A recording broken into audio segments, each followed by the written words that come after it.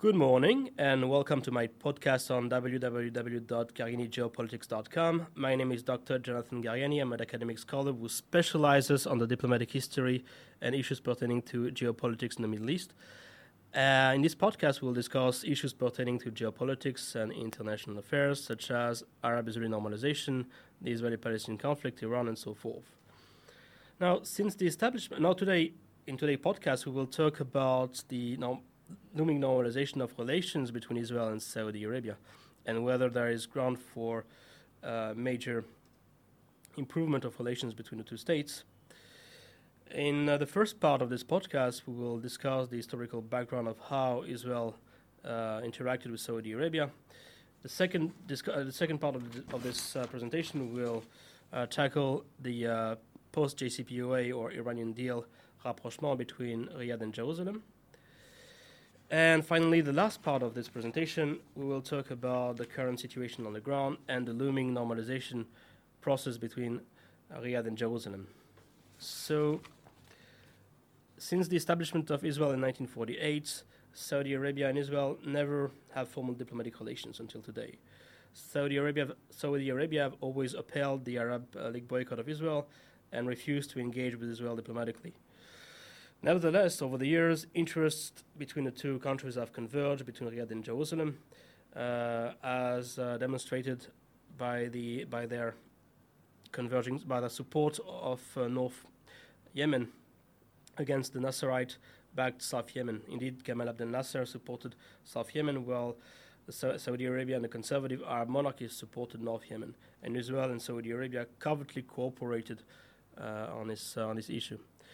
And moreover, when King Faisal met with John Fitzgerald Kennedy in 1962, he did not actually bring up the arms sales to Israel that the United States was about to reach. I mean, the United States reached an agreement with Israel on a major arms sale to Israel, the Hawk missiles, the missile defense system, and King Faisal never brought it up, and in fact focused more on the threat that Nasser represented to his country, and criticized John Fitzgerald Kennedy's appeasement policy towards Nasser, which in fact is very similar to the current situation when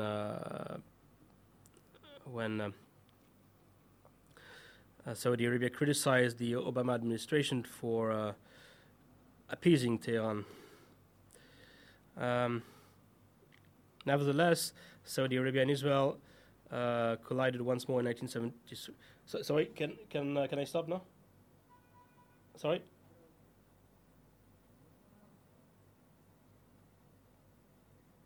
Sorry.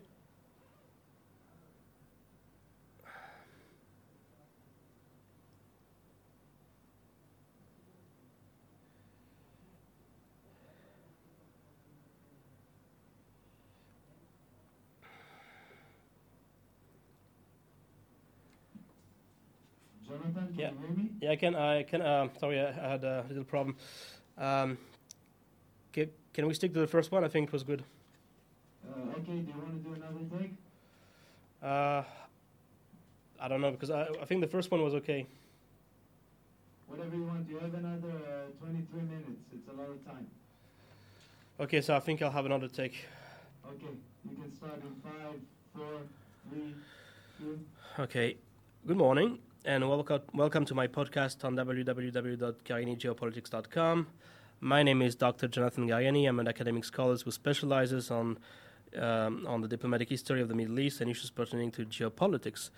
In this podcast, we will discuss issues pertaining to geopolitics and international affairs, such as Arab-Israeli normalization, the Israeli-Palestinian conflict, Iran, and so forth.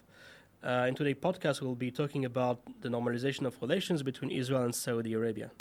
The first part of this episode will discuss the historical background of Saudi-Israeli relations. The second part of this presentation will tackle the post-JCPOA or Iranian deal rapprochement between Riyadh and Jerusalem. And finally, we will be talking about the looming normalization between Saudi Arabia and Israel. So since 1948 and the establishment of Israel, Saudi Arabia don't have diplomatic relations. until today, Saudi Arabia refused to recognize Israel right to exist and refused to engage in diplomatic relations with the Jewish state. Saudi Arabia have always upheld the Arab League boycott of Israel, but nevertheless, over the years, interests have converged between Riyadh and Jerusalem. Already in 1962, both Saudi Arabia and Israel supported North Yemen against the Nasser-backed South Yemen. Both countries considered Nasser's pan-Arabist policy as a threat to the region, and also during King Faisal's visit to the United States, instead of bringing up the new arms sales to Israel, King Faisal never brought up this issue and instead focused on the threat of Nasser to the region. And King Faisal even criticized John Fitzgerald Kennedy's appeasement policy towards Nasser, which is very much similar to the Saudis' criticism of Obama's appeasement policy towards Iran. But nevertheless, Saudi Arabia participated in the Yom Kippur War. Their involvement in the war was token, but nevertheless, Saudi Arabia imposed an economic embargo against the United States to punish the United States' support for Israel. And in 1979, when Israel and Egypt signed the Israeli-Egyptian peace treaty, Saudi Arabia not only rejected the deal, but along with most of the members of the Arab League, severed diplomatic relations with Cairo. Now, the reason is not due to the fact that the Saudis were against peace between Israel and the Arab states, but they favored a comprehensive Arab-Israeli accords as opposed to a separate bilateral agreement between Israel and individual Arab states. And in that context, the Saudis put forward a plan called the Fahd Plan, which for the first time entailed the end of the state of war between Israel and the Arab states, should Israel withdraw from all the territories and accept the right of return, which of course was not acceptable for Israel. And the plan was never accepted as a basis for discussion. But nevertheless, it showed that Saudi Arabia became a major regional player in the region, as it was demonstrated by the economic embargo of oil embargo against the United States and its first diplomatic initiative. But the Gulf War, again in 1991, would highlight major convergence of interest between Saudi Arabia and Israel. For the first time, when Iraq Saddam Hussein invaded Kuwait, Arafat supported the Iraqi invasion of Kuwait, and in fact, Bandar bin Sultan stated that he will never forget who acted as an ally and who acted as a foe during the war, which means that he praised Israel's decision to restrain, as Yitzhak Shamir decided not to retaliate against Iraq when they fired 39 missiles at Israel, given the fact that it could break up the Arab coalition. And Bandar bin Sultan, the then Saudi ambassador to the United States, was very much pleased with Israel's decision, and in fact lambasted the PLO. And Saudi Arabia would eventually cut off funds to the PLO and cut off ties with that organization. And in 1993, 1994, Israel signed the Declaration of Principle with the PLO, and in 1994, the Israeli-Jordanian peace treaty was signed. But nevertheless, Saudi Arabia did not normalize relations with Israel. They did nevertheless took part in the multilateral negotiations of which were included in the Madrid peace process. And these negotiations included issues pertaining to regional issues such as water, environment, refugees, arms controls, and economics. But nevertheless, Saudi Arabia again would be at the forefront of the diplomatic initiative when they put forward the Arab Peace Initiative, which stipulated that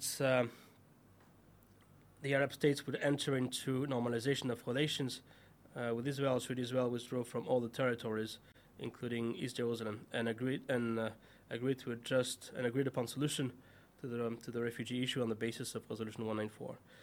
Israel welcomed the initiative but refused to endorse it, given the fact that it was seen at this stage as a diktat by Israel and included unacceptable language on refugees. But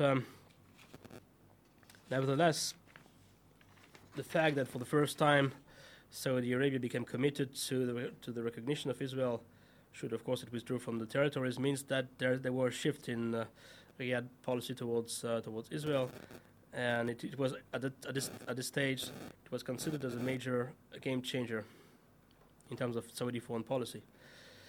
Now I will talk about the situation, the post-Iranian deal rapprochement between Riyadh and Jerusalem.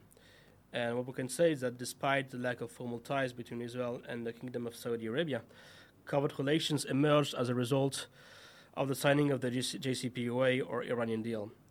Riyadh rapprochement towards Israel has changed significantly in recent years, and it was as demonstrated by the many interactions between Saudi and Israeli former officials. For instance, General Anwar Ashki met with Knesset members. He visited Israel and met with Knesset members, and he praised the blossoming ties, covert ties between Israel and Saudi Arabia, but nevertheless stated that Saudi Arabia will not normalize relations unless Israel accept the Arab peace initiative. Also, there were meetings between Turkey Al Faisal and Many, who was the former U.S. Saudi ambassador to the United States, and again he said that there is a lot of potential for Israeli Saudi normalization, but again stated that the Saudis will not normalize relations unless Israel accept the Arab peace initiative. And until today, Saudi Arabia have not joined the Abraham Accords countries and in normalizing relations with Israel. But this might change given the fact that Mohammed bin Salman is on a different. He's supporting a totally different approach, and he seems keener to cooperate with Israel. His father, on the other hand, supports the Arab Peace Initiative and is very much supportive of a more dogmatic view on the which entail that there would be no normalization of relations between Israel and Saudi Arabia unless there are substantial progress in the peace process. Now the situation is changing rapidly, and cooperation under the radar, of course, remains significant and is increasing over time. And there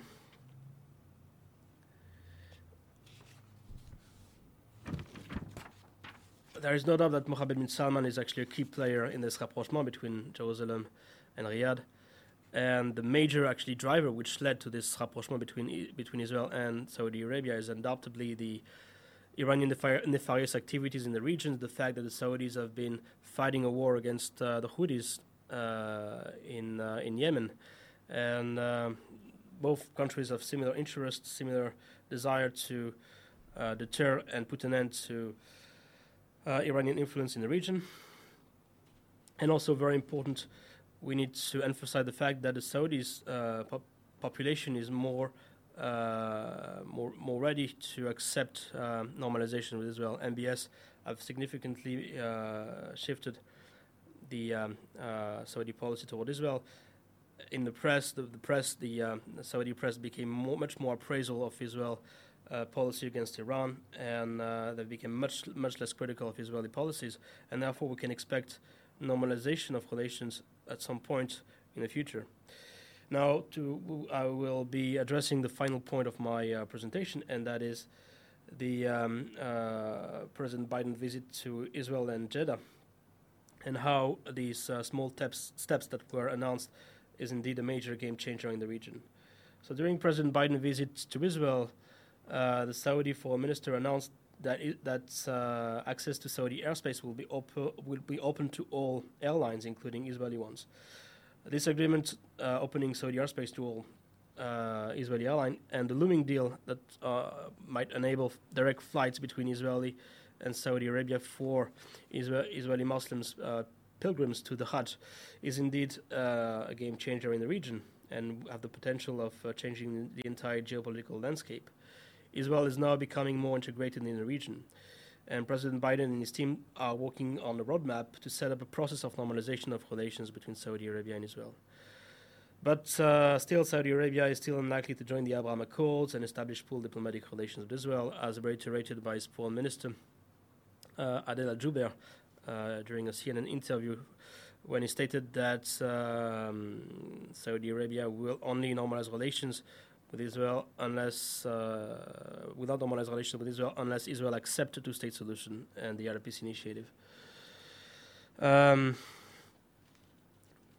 Additionally, there is a looming agreement also on the two islands in the Strait of Tiran, the islands of Sanafir and Tiran, which were part of Egypt but were ceded to Saudi Arabia. And under the Israeli-Egyptian peace treaty, these islands were demilitarized and a multinational force was deployed there to maintain the peace treaty. And also they are quite important given the fact that under the Egyptian-Israeli peace treaty, there must be free navigation for all ships, many Israeli ships in the Strait of Tiran. And under the agreement that was signed between Israel, the United States, and Saudi Arabia, the multinational force or the observation force will be withdrawn, but the islands will be demilitarized, and Saudi Arabia will guarantee freedom of navigation in the Strait of Tiran, which is again very important as it shows Saudi Arabia commitment to peace in the region. Additionally, there have been reports that Israel and the Arab states are engaging in discussions to establish a missile defense partnership against Iran. And indeed, Biden spoke about it and stated that the United States is working hard on it to make sure that Israel and the Gulf states, as well as Iraq, will have significant missile defense systems to protect themselves against Iranian UAVs and ballistic missiles. And in fact, the fact that Israel was become a member of CENTCOM, which is the U.S. presence in the Middle East, U.S. military presence in the Middle East, significantly enhanced that prospect.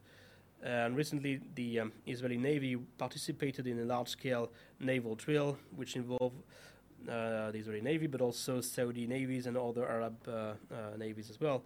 Israeli chief of staff is also reported to have attended a meeting with his Saudi counterpart in Sharm el-Sheikh last month. So, yeah, the fact that Saudi Arabia and Israel are not cooperating on issues pertaining to security and defense is significant. And they have been reports that Saudi Arabia and Israel are on the verge of signing a major arms contract involving the sale of state-of-the-art Israeli anti-ballistic missile technology. And that will mark indeed a new chapter in the blossoming ties between Israel and the Kingdom of Saudi Arabia. So will there be normalization of relations between Saudi Arabia in the near future? I don't think it will happen in the near future, given the fact that the King Salman, as I've mentioned in this presentation, is committed to the more dogmatic Arab policy towards Israel, which is not to normalize relations with the Jewish state unless Israel withdraws from the territories. But Mohammed bin Salman is on a totally different line, and once he actually replaced his father as the as the king of Saudi Arabia, we could expect a new momentum in the Israeli-Saudi normalization process. So yes, I believe that Yair Lapid and President Biden are right. It will be a slow, step-by-step, gradual approach to process, but nevertheless, it will bear fruits, and we can expect normalization at some point in the future. So once again, I would like to thank you, the listeners, for listening to this podcast episode, and hope that it was informative and that you enjoyed it. I would be happy to respond to any comments via email, and I look forward to seeing you in the next episode on another fascinating lecture on a geopolitical subject. Thank you very much. Is it okay? Yes, we got it. You think it's better? Which one you think is better, the first one or the second one? In my opinion, the second one, but it's up to you. You'll get both. Okay. So you can decide. Great.